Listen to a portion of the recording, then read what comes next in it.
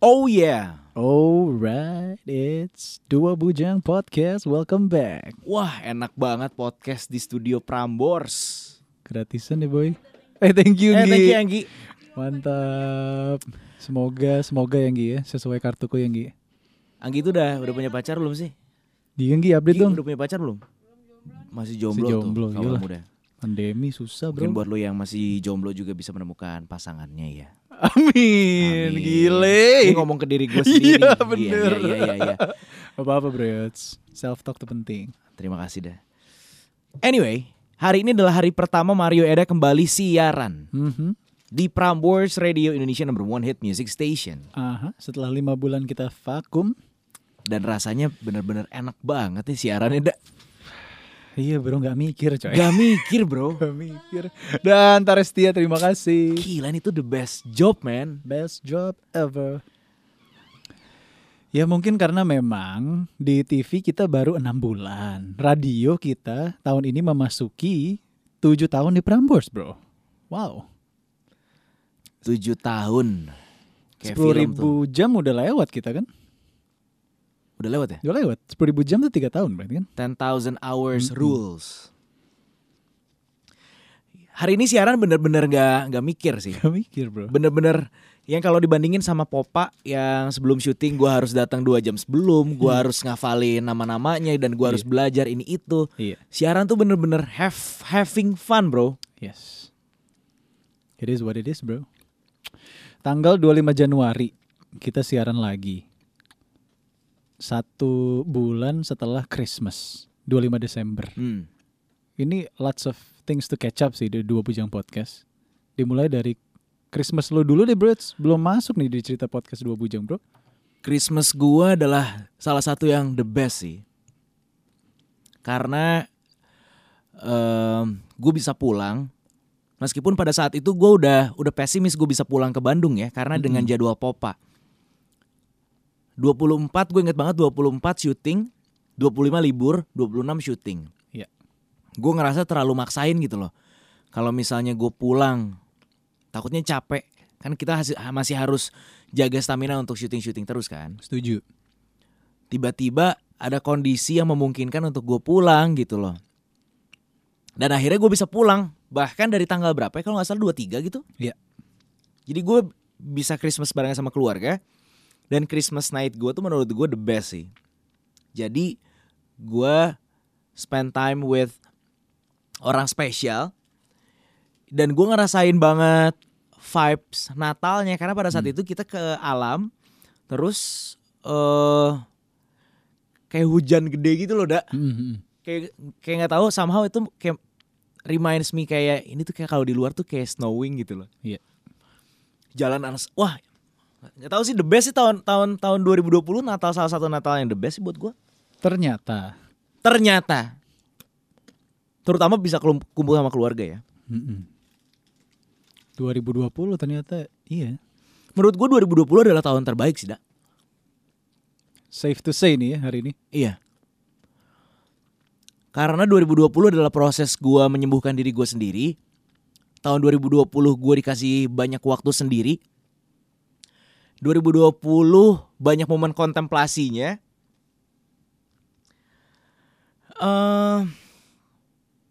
Dan 2020 kita dapat rezeki gitu loh. Iya. Banyak pelajaran, banyak pengalaman, banyak kenalan jadinya. Banyak orang-orang baru di sekitar gue. Bahkan bisa dekat gitu.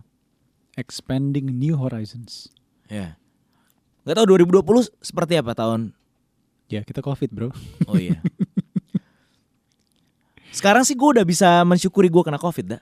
Banyak banget berkah yang gue dapet ketika gue COVID gitu. Ternyata. Nice. Lalu gimana 2020? Ya lu salah satu tahun spesial juga dong buat lu merit 2020. Iya 7 Maret 2020.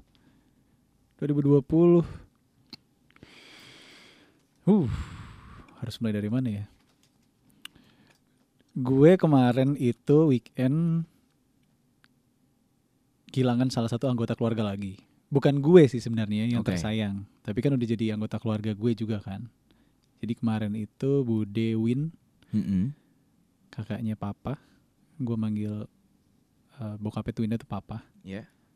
Tuh meninggal. Bukan karena COVID sih. Oke. 2020 itu buat gue, walaupun memang belajar banyak ya, tapi kehilangan banyak juga. Oke. Salah satunya Pak D-nya Twinda yang gara-gara COVID di Amerika, kalau keluarga. Jadi jenjang dari Pak D ke Bude tuh lumayan deket tuh bro, 40 hari, nggak sampai 40 hari. Oke. Itu yang bikin gue cukup anjir, kok gini ya, kehilangan banyak anggota keluarga nih. Kemarin tuh ada satu momen pas gue berduka cita ke rumah Bude, gue juga kepikiran,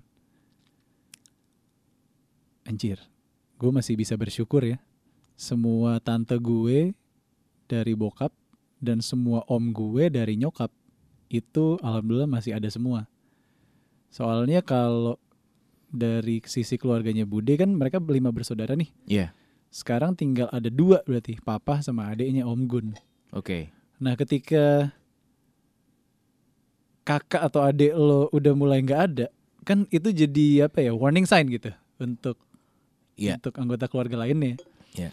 Giliran gue nih bentar lagi, jangan-jangan gitu loh maksudnya. Jadi gue udah kemarin, makanya si Twindy juga sempat bilang, "Dak, lu kok tenang banget sih di rumah ini?" Kayak, ya mungkin emang gue most of the time tenang dan diem ya. Cuman emang di otak gue gue ngebayangin kalau misalnya tante-tante gue ada satu yang udah mulai nggak ada. Nah, udah tuh akan jadi domino effect gitu loh. Oke. Jadi 2020 buat gue ya banyak pelajaran tapi banyak kehilangan juga. Ya termasuk almarhum Glenn Fredly kan. Oh iya. Yang pas kita, ya sekarang kita momen siaran ini, waktu itu kita sempet siaran work from home juga di studio Whitewood. Gue inget banget waktu itu tiba-tiba kan. Sore-sore tuh ya jam 6 ya. Iya, kita udah selesaiin siaran untuk hari itu, tapi emang mendadak ada kabar almarhum Glenn Fredly. Terus kita akhirnya ganti semua topik jadi tentang Glenn Fredly. Ya mungkin setiap tahun pasti ada berita kehilangan pasti ya, berita yang kurang baik tentunya. Apalagi 2020, maksud gue ya tergantung perspektifnya juga sih dah. Iya. 2020 banyak banget hal-hal buruk terjadi. Mungkin gak secara langsung terjadi sama gue gitu. Mungkin gak fair juga kalau gue bilang kita harus mensyukuri setiap gak fair lah, karena gue gak ngerasain itu secara langsung gitu.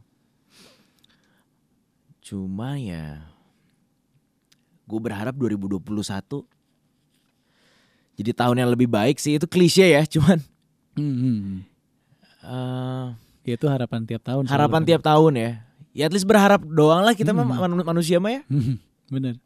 Gitu. Iya, dan dengan adanya COVID itu jadi makin bikin kerasa aja. Iya. Cepet ya hidup tuh gitu. Benar. Karena gak adil juga deh. Kayak gue pernah bilang, kita kan COVID survivor. Sekarang kalau kita bilang COVID itu gak berbahaya pun gak fair, karena ada orang yang meninggal karena COVID. Gitu. Betul. Kalau dibilang COVID itu kayak DBD atau kayak tipes yang sebenarnya bisa sembuh sendiri atau lu bisa sembuh, ternyata kan banyak juga kasus yang enggak gitu. Jadi bingung juga ya. Iya, bingung bener. Ya mudah-mudahan kaula muda bujangers yang lagi dengerin dalam kondisi sehat walafiat gitu. Kalau misalnya dalam kondisi sakit juga mudah-mudahan cepat pulih gitu. Iya benar. Sama seperti 2021, mudah-mudahan pulih gitu. Tahun 2021 sih diawali dengan cukup produktif buat gue dan Eda karena kita bekerja. Iya, Januari ya. Iya. Kan tadi kan Popa kan cuma 3 bulan, tapi akhirnya 5 bulan sampai Januari 2021. Nah sekarang akhirnya kita sampai di fase kita selesai Popa dah. Waktu itu kan kita penasaran ya, kita akan jadi manusia yang seperti apa setelah masuk ke dunia yang baru. Apa yang udah lu rasain so far? Setelah Popa ya, Life After Pop Academy. Gue gara-gara hari ini baru siaran lagi, jadi gue udah ngerasa kayaknya sama-sama aja hidup gue. Anjing. Kok gue juga sama ya? Iya gak sih? Iya gak sih? Gara-gara siaran lagi gitu, jadi nyaman lagi nih gitu. Karena bener-bener tadi siaran bener-bener gue gak mikir. Ternyata gue masih hafal gitu semua-semuanya. Iya lagi, gue bener-bener siaran gak mikir bener. Iya gak mikir. Kayak ada yang bilang sama gue, nanya, lu tuh nyiapin apa sih kalau siaran? Iya. Ya gue bilang gak nyiapin apa-apa. Tapi memang ada beberapa, misalnya produser Anggi udah bikin talks gitu kan. Iya seperti sih. biasa yang produser lakukan. Benar. Ya gue sebelumnya juga baca sih, makanya juga bingung apa yang berubah ya. Gue tetap baca rundown. Kalau ngomongin soal power di TV sama radio, gue nggak berasa di radio gue lebih powerful. Sekarang sama aja tone gue ngomong gitu. Yeah. Apa ya? In terms of broadcasting ya. In terms of broadcast, malah gue ngerasanya anjing kok kita nggak bisa kayak gini ya di TV gitu. Sama lagi. Gitu, ada gitunya. Sama lagi. Gue juga mikir kayak gitu tadi. Iya, ada gitunya. Cuman gue menyadari kalau ya udah ini zona nyaman gue gitu. Ternyata zona nyaman tuh nggak harus ditinggalin gitu. Kan orang selalu bilang keluar dari zona nyaman, ya udah nggak apa-apa keluar. Tapi kalau lo mau balik lagi juga it's okay gitu loh. Iya benar. Tapi keluar dari zona nyaman perlu sih menurut gue. Iya itu perlu, benar. Untuk ya biar gak gitu-gitu aja. Kecuali lu memang memilih untuk pengen gitu-gitu aja. Iya. Tapi apa lagi ya? Gue lagi mencari apa yang berubah ya. Gue belajar kalau di TV itu gue belum bisa ngobrol di TV. Backstage and on stage ya. Oke. Maksudnya ngobrol gitu. Kayak di radio kan kita ngobrol nih. Ngobrol. Ya lu recollect memory lagi deh. Selama di TV gue pernah ngobrol gak sih sama lu? Enggak. Ya kan? Gak pernah kan? Enggak. Gak bisa ngobrol gue. Iya. Kenapa? Karena gue tahu di TV tuh lo butuh effort gede. Iya kan? Jadi apalagi banyak atraksi yang kita lakukan. Nyanyi, dance, apa. Nah untuk gue yang concern, tadi lo sempat nanya insecurity. Ya mungkin gue bisa jawab.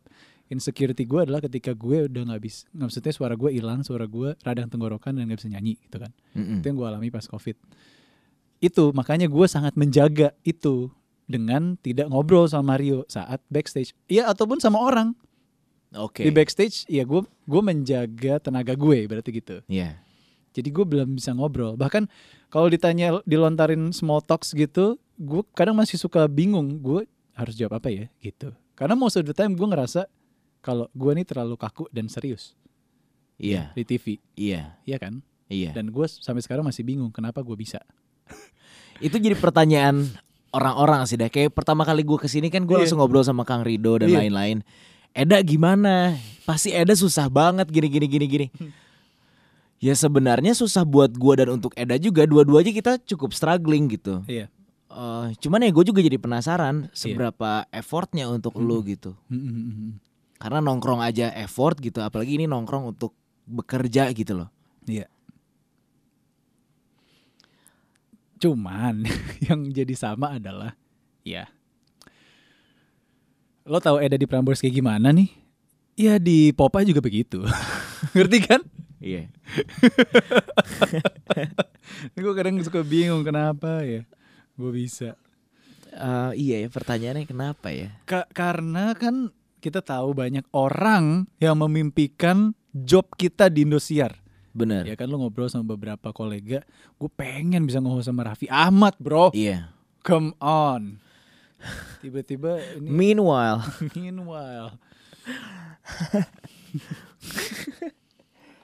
Aneh juga ya. Aneh sih. Karena kalau dibilang Aneh kayak mimpi Papa tuh buat gue. Kalau dibilang cari host yang lebih lucu banyak banget. Lebih ganteng juga banyak. Gitu. Yang bisa nyanyi banyak juga. Yang bisa baca adlibs di prompter banyak. Terus kenapa gue dan lu ya? Iya itu. Tapi ya udahlah, rezeki bener. Karena memang dua bujang spiritnya jemput bola. Betul. Dan kebetulan pas di Popa kita jemput bola. Iya. Ditawarin ibu nih ada casting nih. Tadinya Eda gak mau. Gue pun gak mau. Gue kaget ketika Eda mau. Kok mau? Oke.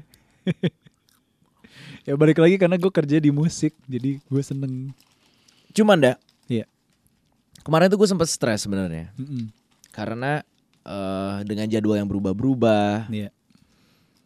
gue nggak tahu apakah mental gue lagi nggak siap untuk kerja. Karena gue tahu di dunia kerjaan pasti ada juga yang kayak gitu. Mm-mm. Jadwal Popa kan lumayan kacau ya.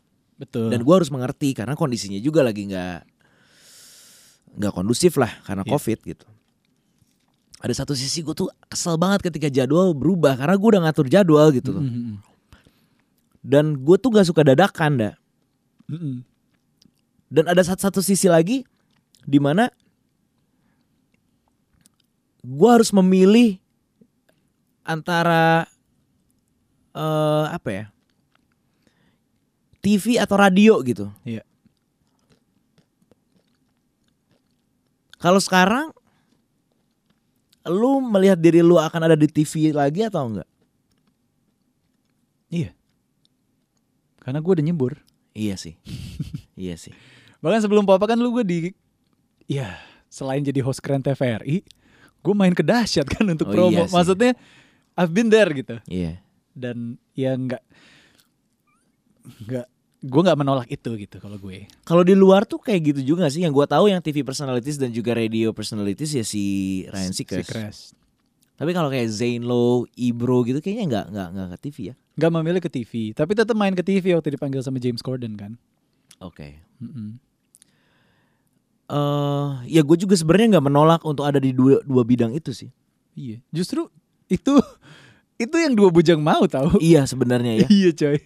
Tapi dalam kenyataannya ternyata berpijak di dua tempat itu pusing juga ya.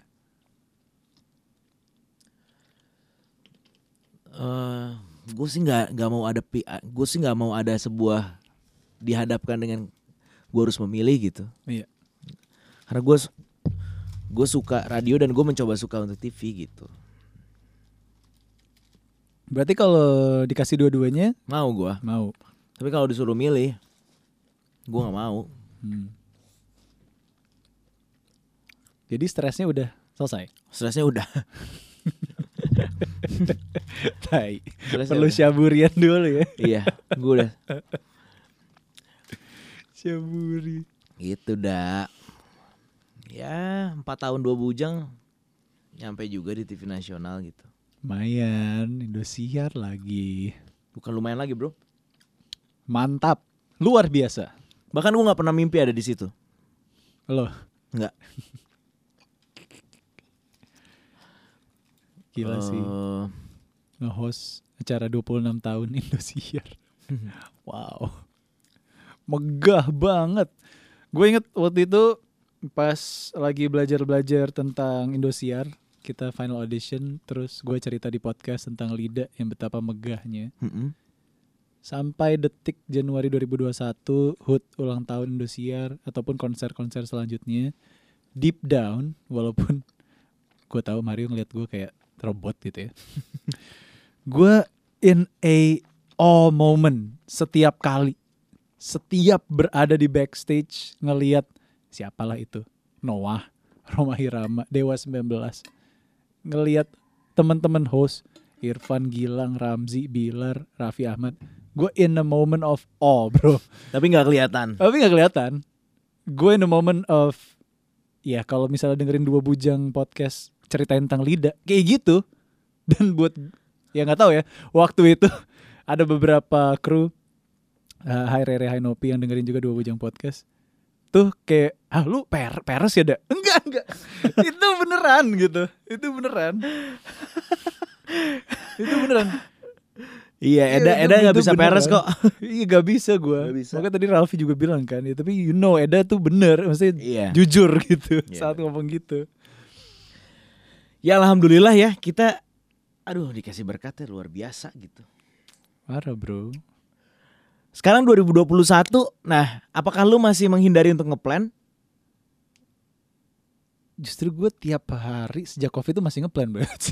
Maksudnya untuk proyek-proyek kita gitu. Karena kan lu sempat bilang ke gue, anjir gue udah gak mau ngeplan gitu karena uncertainty gitu sekarang tuh saatnya. Iya. Gue lebih yang ke gini. Kita kan punya time tree gitu ya. Kadang gue udah minggu depan atau 1 bulan selanjutnya gue udah taruh tuh saat. Kalau gue sekarang gue lakuin dulu baru gue tandain gitu.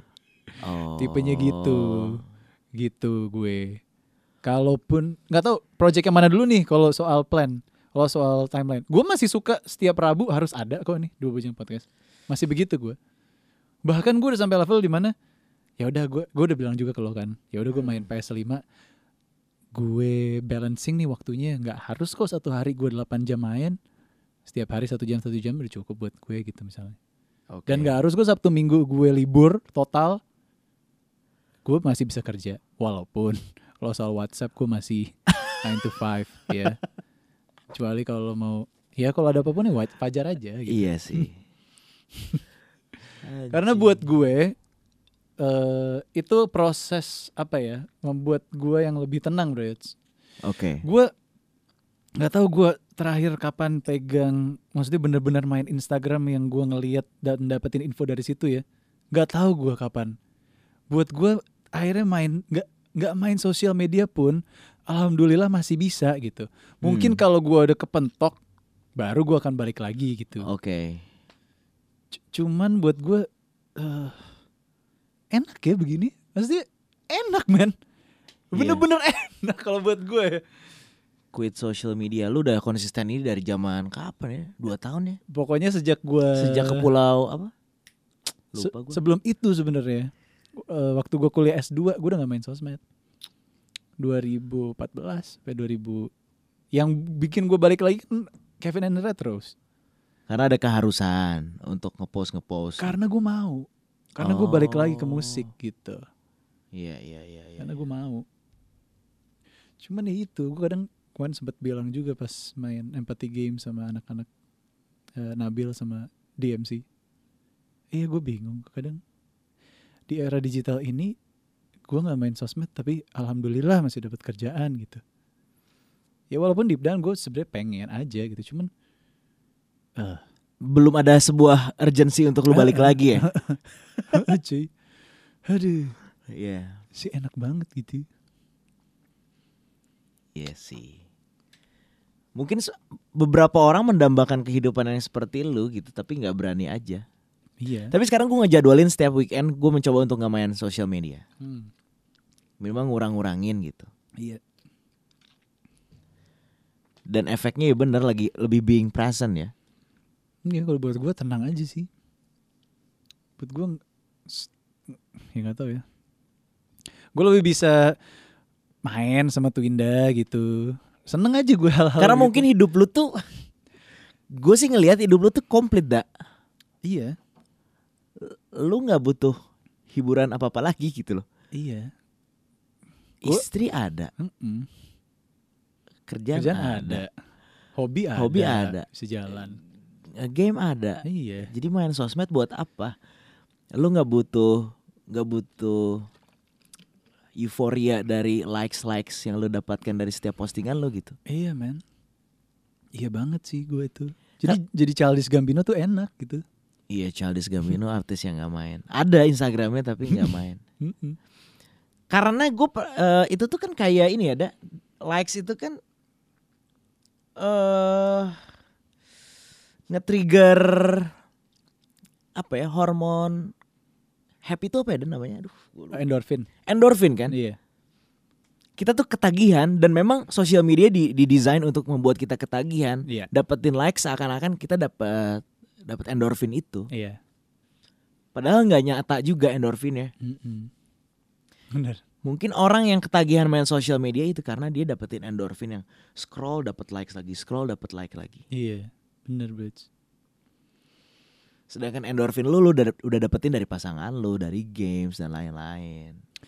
Tapi ya, ini gue tiba-tiba ingat, gue tuh tipe orang yang memang freak man dalam sosial media. Nggak, maksud gue gini, gue ingat banget dulu gue main Path, gue bahkan tuh karena gue nggak ngerti mainnya ya, gue tuh nge-emoticon status gue sendiri gitu. Oh, Jadi gue tipe yang gue tuh nggak tahu apa cara mainnya. Ya kayak Anjing. misalnya deh waktu itu syarat buat Ivan. Ya Eda mah kalau dikasih promo sama narasi nanti ngepostnya yang lain. Ya karena deep down gue gimana ya? Gue gak ngerti sih bro. Gue tuh gak ngerti mainnya gimana, ngerti gak sih? Gue gak, nih misalnya main TikTok, gue gak ngelihat TikTok tuh mainnya gimana sih? Gue bikin aja apa yang gue mau gitu. Oh ya. Kalau gue tuh lebih untuk create Iya, kalau iya, gue iya, iya, dari iya. dulu. Terus gue mungkin udah excessive social media sejak ya dari zaman 2000. Gue tiap Ya lu hari tuh aktif di Tumblr kan lu dah. aktif banget dulu. Gue tuh sebenarnya social media person banget yang apapun di post gitu. Jadi sampai akhirnya gue enggak. Apa waktu itu triggernya? Ya mungkin karena Capek. ternyata saat gue berhenti, gue bisa ngelihat dari sisi lain.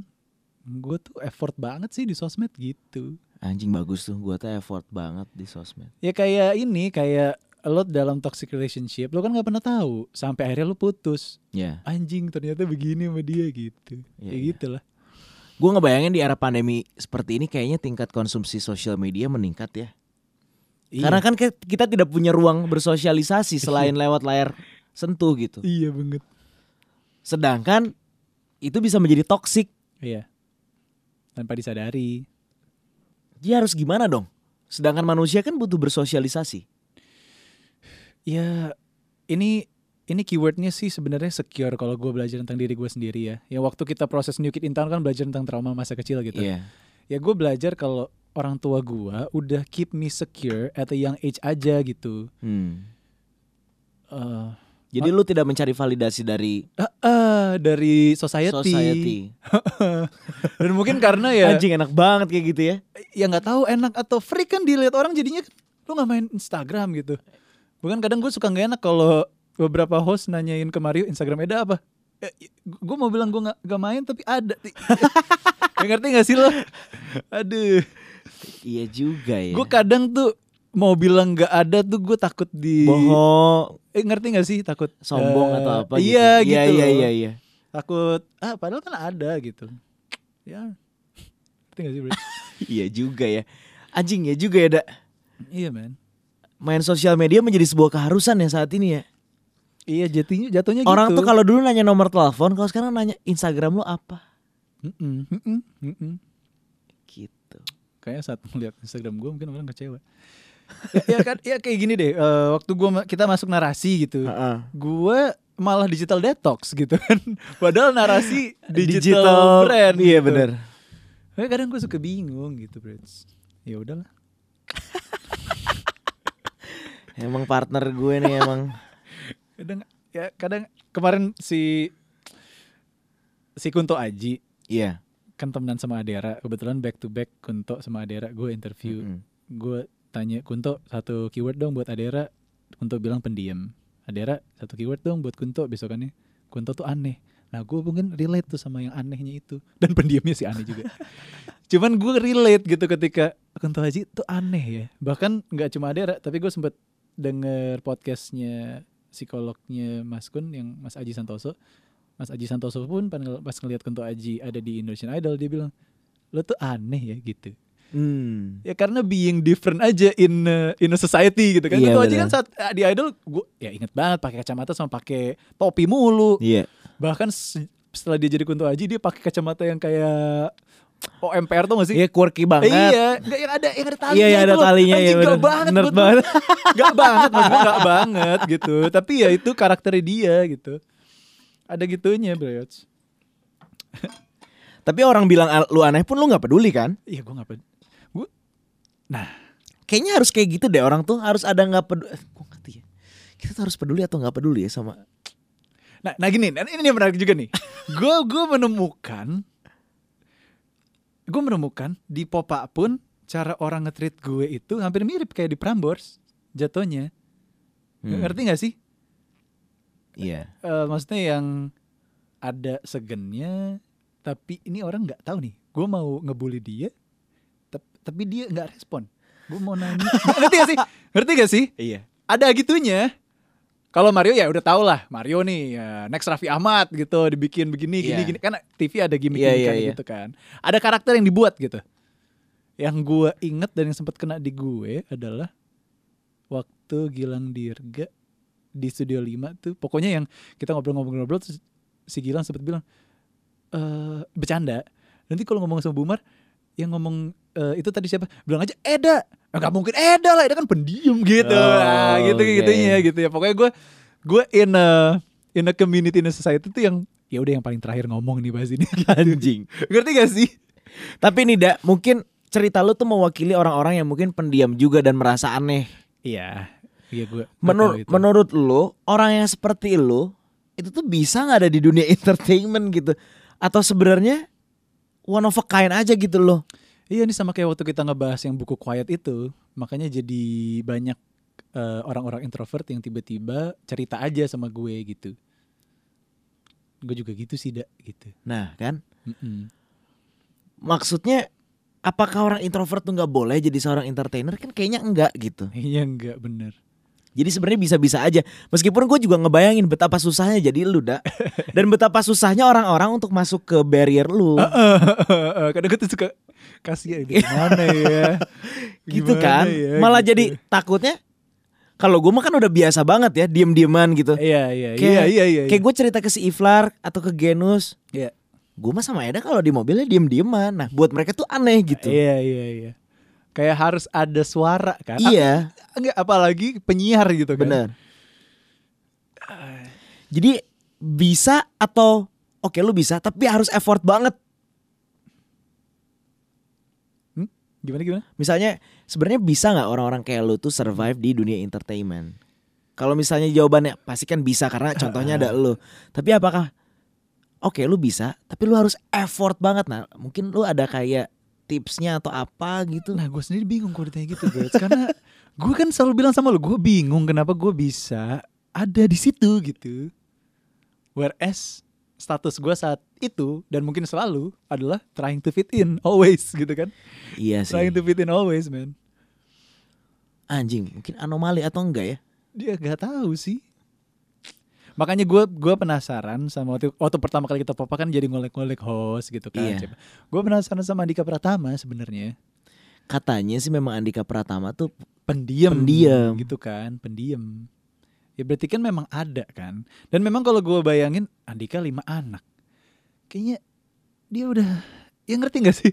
Semakin dewasa dan semakin banyak anak lu, kayaknya lu kayak ya udah diam aja. Karena gue ngeliat papanya Twinda kan 4 anak cewek. Iya. Akhirnya di rumah ya diam aja men. Bahkan sampai ya gue main ke rumah ya sebagai pasangan Twinda gitu, masih kadang suka nggak tahu mau ngomong apa karena kan nggak kebiasa punya anak cowok gitu. Jadi emang ada aja gitu kalau buat gue. Gua termasuk yang cukup susah juga sebenarnya untuk ngobrol atau untuk mungkin kelihatannya bacot gitu ya. Iya kalau dibandingin sama lu gitu. Tapi sebenarnya gue juga ada cukup susah sebenarnya untuk kayak di backstage bisa. Gue tuh kadang ngelihat Gilang Dirga tuh ini orang tuh kok lepas banget ya. Iya. Gue tuh somehow ada keinginan pengen gitunya. Benar. Kalau gue tuh sangat hati-hati. Aduh gue ngomong gini tuh dia sakit ini. Ada gitunya loh Da. Jadi gue memilih untuk diem. Tapi memang gak sediem lo. Iya benar. Ya kalau kita trace back lagi dari keluarga kan memang kalau di keluarga lo yang dari cerita lo kalau memang ketemu kan emang berhati-hati kan. Tutur katanya diatur gitu. Walaupun gue belum pernah berada di situ. Ya memang pengaruh keluarga tuh luar biasa ya ternyata ya. Berhati-hati itu tuh kemarin gue belajar konsep ini Da. Jadi ternyata untuk menjadi bebas itu tuh susah loh Da. Untuk menjadi liar itu susah loh. Berhati-hati itu kata yang tepat karena gue juga ngerasa gue sangat terlalu berhati-hati sampai membuat gue tuh overthink. Nah kemarin kan gue lagi belajar ngelukis. Ada di namanya Third Eye Space. Gue ketemu sama Anton Ismail, fotografer yang juga ngelukis. Syarat untuk Pak E. Lukisan pertama gue ngerasa itu bagus, tapi menurut si Pak E, menurut gue itu gue seneng lah sama lukisan gue nggak bagus sih. Karena gue juga nggak bisa ngelukis sebenarnya, cuman itu bentuk ekspresi gue. Cuman kata si Pak E, gue manggilnya si Pak E, garisan-garisan lu tuh nggak bebas. Lu tuh ngelakuin sesuatu cuman karena apa ya? Karena itu harus aja gitu.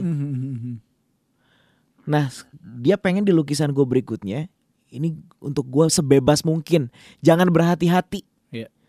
Gue disuruh merem, terus suruh bikin apapun, dan itu susah dah. Padahal nggak ada peraturannya loh dah. Iya. Padahal malah bebas. Padahal disuruh bebas. Iya. Itu tuh ternyata otak kita tuh kayak dibikin kerangka-kerangka tanpa kita sadari. Kita tuh nggak ngebebasin diri kita. Iya. Mungkin itu kali ya yang bikin gue terlalu berhati-hati. Ini takut. Ini takut. Akhirnya lu jangan takut salah gitu, lu hajar aja gitu, lu ngelukis gak ada yang benar, gak ada yang salah. Terus kan gue merem, pas gue buka garisan-garisan gue tuh cenderung garis kotak gitu loh. Padahal kan ada banyak ya pilihan ya. Iya. Kotak. Nah akhirnya dia bikin perumpamaan anjing yang terlalu lama dalam kandang, meskipun kandangnya itu dibuka, dia tetap ada di kandang. Karena dia ngerasa dunia luar itu terlalu berbahaya dah. Dia terlalu berhati-hati gitu. Nah gue gak tahu tuh, gue teh ini takut, itu tuh emang gimana ya, harusnya tuh kayak gimana sih? Iya. Gitu. Iya. Ya makanya dengan lo mencoba hal baru kan itu melawan ketakutan lo kan. Apakah harus udah seperti lo? Kalau lo kan menerima. Gue menerima untuk ya udah gue nggak harus ngomong. Oh iya. Iya.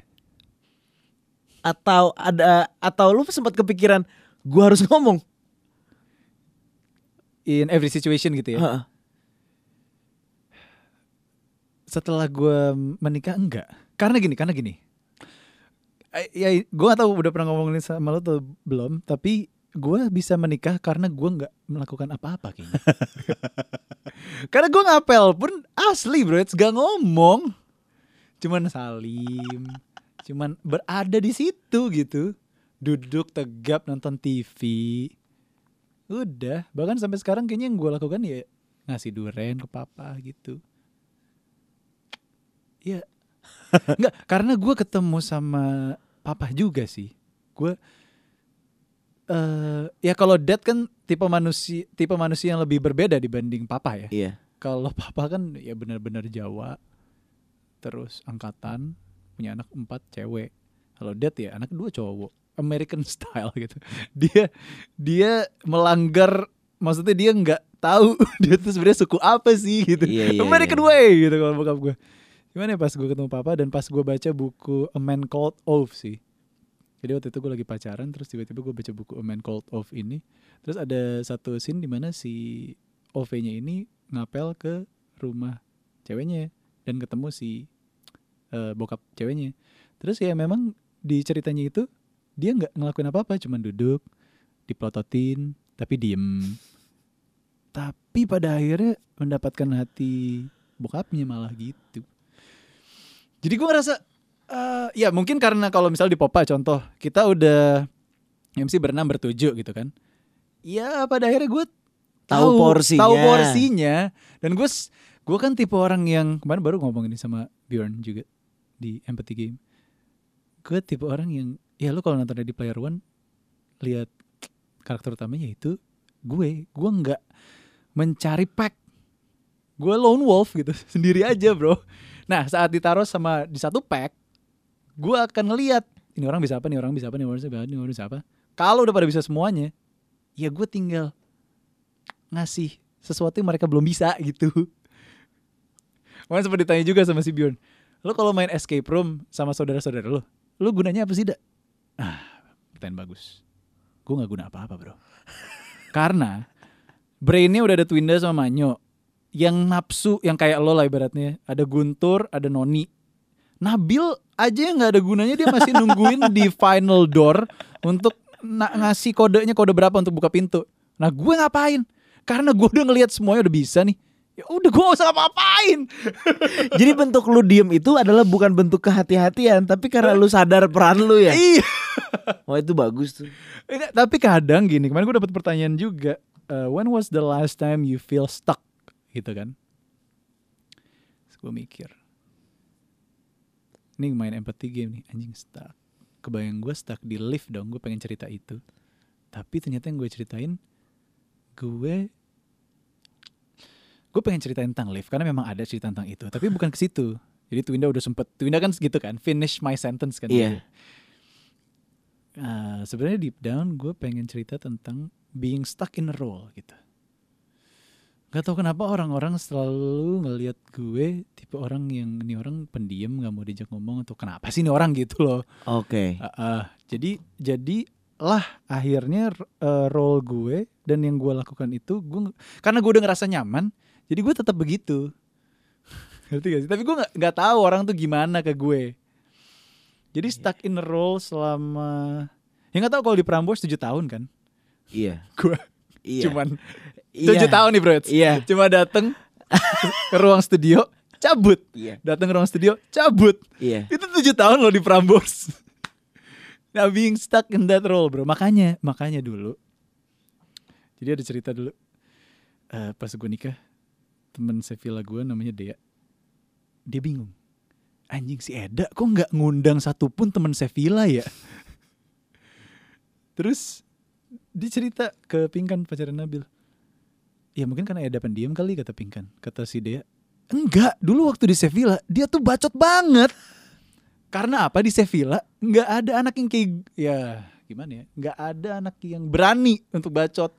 Lu bacot dulu. Bacot banget. Makanya lu bisa yang pas si siapa Dwika cerita kan, gila di Eda di UPH nih masih jadi maba, tiba-tiba naik panggung teriak.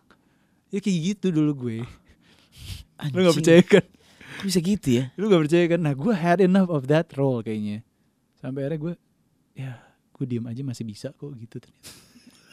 Makanya waktu ngobrol sama Moon Gang, sama si Aeng tuh, gue bisa relate sama dia. Gue pernah jadi orangnya bacot dan gue banyak melakukan kesalahan di situ. Akhirnya gue diem doang gitu. Aeng, Acin, tipe-tipe musisi yang gue bisa relate sama mereka. Kayak Acin ditanya, lo ada masalah apa sih? Gak ada, bahagia aja gitu kan si Acin. Sama kayak gue gitu. Iya sih, ada kemiripan sih bener. Iya kan? Walaupun itu di lagu Depan Turas yang baru itu yang tentang ngapel bokapnya. Anjing itu dalam bro. Itu bener-bener, itu gila. Gue bisa berempati tanpa gue harus nanya atau gue tahu. Gue bahkan gak mau bahas kayaknya sama Acin tentang itu. Itu gila sih, bisa bikin lagu konsep kayak gitu. Wah dalam itu bro. Iya. Syarat untuk Acin yang baru lamaran. Yes. Akhirnya. Ya gitu bro. Iya. Ada media lain di mana gue bisa bercerita lah. Ya khususnya duobudjang podcast ya. Jadi menurut gue ya semua orang akhirnya semua orang tuh harus ngerti perannya. Gak semua orang yang diam itu jangan dilabelin gak asik gitu. Tapi kalau dilabelin gak asik pun lu juga gak peduli sebenarnya kan. Iya, karena kadang gak ada yang bilang ke gue kalau gue gak asik. Kan gak asik kan gue juga. Ya lu bilang aja kalau gue gak asik gitu.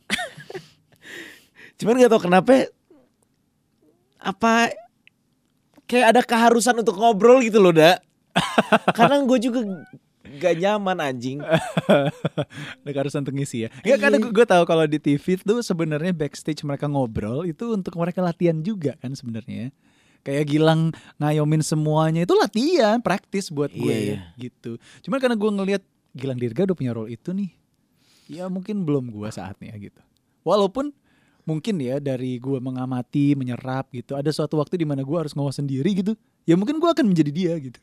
Maksudnya ngambil juga ilmu-ilmu. Lu menyerap gitu ya. Menyerap bro. Anjing seru nih belajar nih. Seru bre, know your role. Banyak pelajaran. Belajar aja terus ya. Belajar bro. Dengan mencoba hal baru. Hal baru yang lagi lu coba apa? Ya golf itu hari ini gue pertama kali turun lapangan coy. Gila happy banget bro. Gue happynya gini loh. Ada orang yang pas mereka bisa, mereka tiba-tiba lupa sama prosesnya semua gitu. Nah kalau gue lebih happy-nya bukan karena hari ini, tapi karena anjing gue udah 6 bulan, bener-bener dari 20 Juni 2020 gue inget, gue bisa main golf turun lapangan itu 25 Januari 2020. Maksud gue untuk seorang yang punya plan dan selalu ngeset time scheduling, gue berhasil di situ. 6 bulan nih gue bisa. Tapi lu orang yang looking forward tuh cepet-cepet turun ke lapang gak? Enggak. Jadi lu terus aja latihan terus. Iya banget. Karena gini, gue percaya sama mentor gue. Dad bilang kan, kamu butuh 6 bulan sampai akhirnya bisa turun lapangan dulu. Soalnya Dad kayak gitu. Ya gue percaya dong. Dia udah juara umur 16, come on. Dia udahlah. Gue percaya. Ya udah 6 bulan Dad gitu. Akhirnya turun. Akhirnya turun men. Gila. Gokil. Gue lebih happy buat Nabil sih di tahun ini.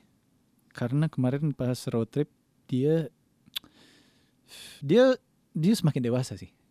Jadi buat gue misalnya gini ya, untuk orang yang mau saat ini nih pengen ngambil S2 tapi dalam mindset dimana anjing gue kalau S2 kayak cuman gue buang-buang waktu padahal gue bisa kerja, nanti dibilang orang lu cuman buang-buang duit bokap nyokap nih S2 apa segala gitu, padahal lo belum pernah kerja. Tapi coba deh, maksud gue adik gue karena mungkin belajar S2 juga ya, ada perubahan loh ternyata. Serius? Ada banget. Contoh misalnya, kalau gue main sama Twinda ke Kayu Putih, Nabil tuh tipe orang yang udah nemenin, udah ngerti role brother-in-law-nya, Bill.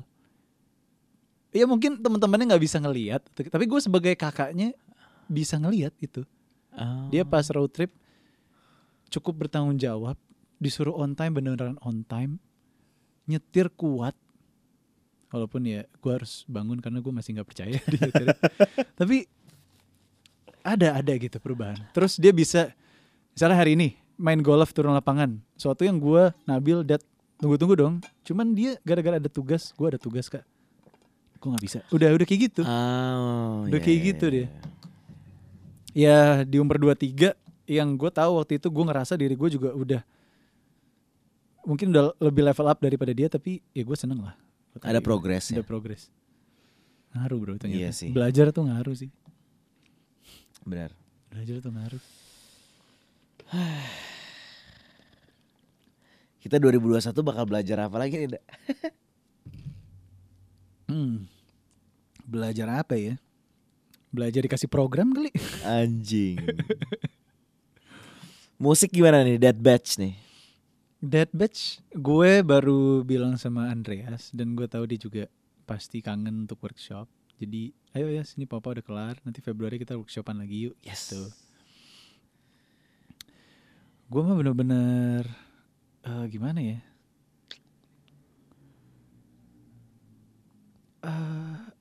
Ayo banget kalau mau bikin sesuatu. Yeah. Gue selalu begitu, nggak pernah enggak gue. Gila. Kan yang lama yang meeting. Walaupun juga gue merasa bersalah karena anjing gue pandemi nggak ngonten apapun ya Dead Batch gitu.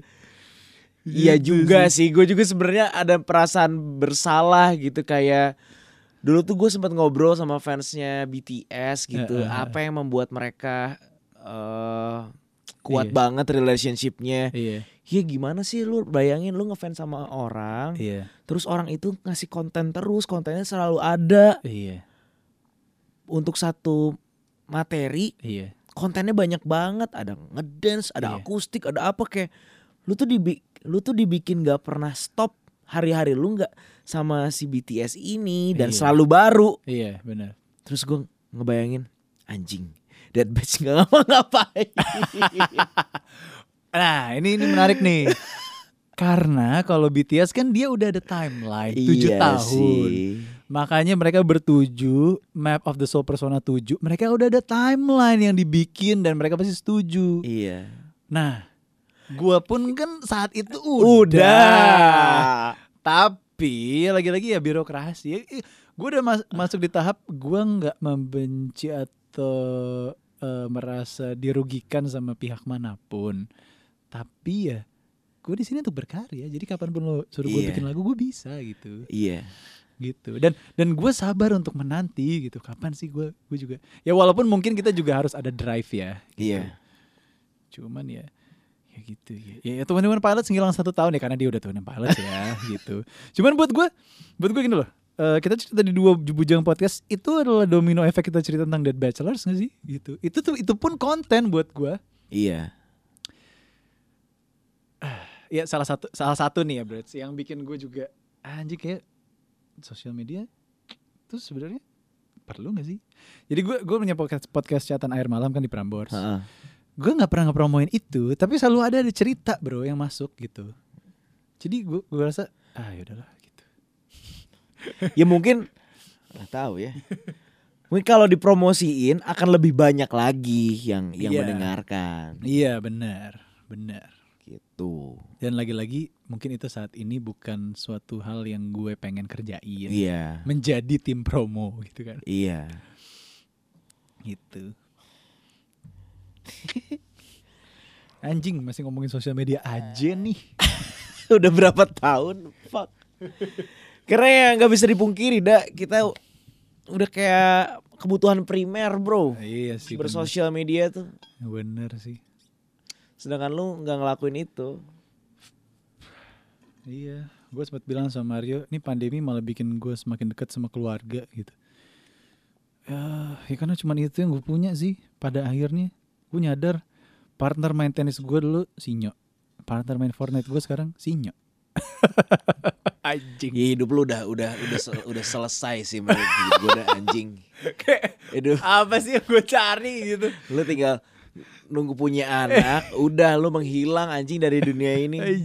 Dan lu juga nggak peduli kalau menghilang dari dunia ini, bro. Asli. Cuman ya kemarin, nah ini satu hal yang gara-gara gue main ke Bogor kan akhir-akhir ini, dan kebetulan di Bogor tuh ada Mafoni, mamanya Fahrani. Iya.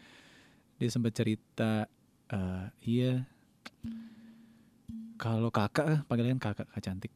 Ya kalau kakak mah nggak cocok gaul sama artis Indonesia. Dia kemana-mana ke Bali suka pakai celana pendek sama sendal.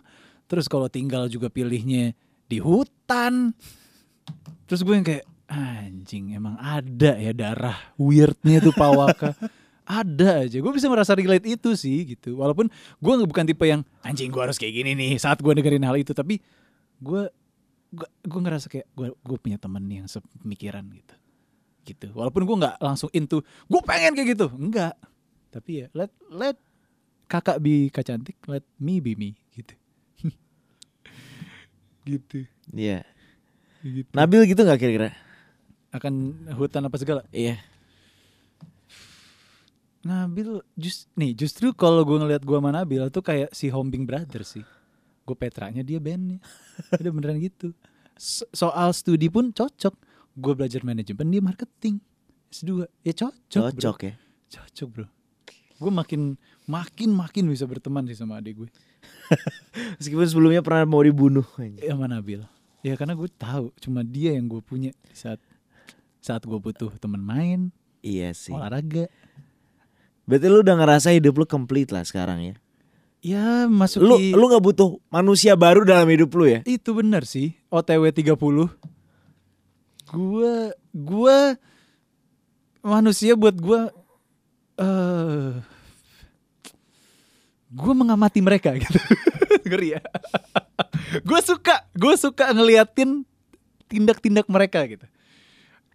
Ya misalnya kita nge-host berenam nih, gue suka ngeliat Gilang yang gila gitu, Irfan Hakim yang in-depth gitu, Ramzi juga gue punya kesamaan. Dia walaupun pendiam tapi presence dia ada gitu. Saat ada Ramzi, kita tahu ada Ramzi. Dan dia sangat being present dalam whole show gitu. Iya. Ramzi itu megang banget ya, megang acara banget. Padahal dia, ya kalau di backstage juga ya mungkin karena memang abis COVID, jadi lebih menjaga gitu. Cuman ya, gue bisa berat nih orang anjing presence-nya keren nih gitu. Raffi ya lo tau lah. Iya. The man in every layar gitu. Iya. Gitu. Makanya pas Ramzi bilang, iya gue cuman pengen eksklusif di TV, makanya gue nggak main digital, nggak main apa, gue pengen punya waktu ketenangan sama keluarga. Ya gue bisa relate. Oke. Ada gitunya tuh manusia, bro. Anjir, sebenarnya jadi lu tuh simple ya, Da. Simple man, gue kayak manusia paling simple Iya kayaknya. sih, lu manusia paling simple bener sih, Da. Anjing cuy. Gue bisa merasakan itu sih. Cuma outcome-nya kadang suka gimana ya masuk Ya kayak cuman ada. karena mungkin society-nya menganggap itu sesuatu yang aneh. Kalau Iya. gue sih kan ya gue udah tahu lu udah berapa lama gitu. Iya coy. Dan gue juga nggak sehingar-bingar itu. Gue juga ada sisi. Ya gue kan paling diem dari yang rame gitu. Iya.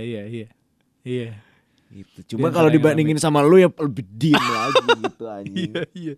Dari gue ketemunya orang yang diem gitu. Ya udah gue makin diem juga kan sekarang. Iya sih. Udah tes lagi loh, jadi ekstrovert lagi kan? Enggak, Tetap introvert. tetap ya? introvert. Mantap. 2021. Siap lah. Ya sudah, lu nggak akan jadi ekstrovert, Da? Enggak, gue bisa kalau society accepts me to be. Gue bisa loh. Kan gue pernah Oh iya. pas saya villa, tuh gue bener-bener parah bro. Lu kayaknya ngelihat gue pribadi yang beda sih. Kalau lu temenan gue pas SMA ya. Iya. Ya mungkin teman-teman SMA gue saat ini bingung gitu. Eda kenapa nih? Eda kena masalah apa nih? Eda kok jadi gila? Iya bahkan teman kuliah gue, anjing gue ngelihat Instagram lu udah kayak orang hilang bro. Oh ya emang gitu. Astaga. Anjing. Orang hilang anjing. Seru. Ya sudah.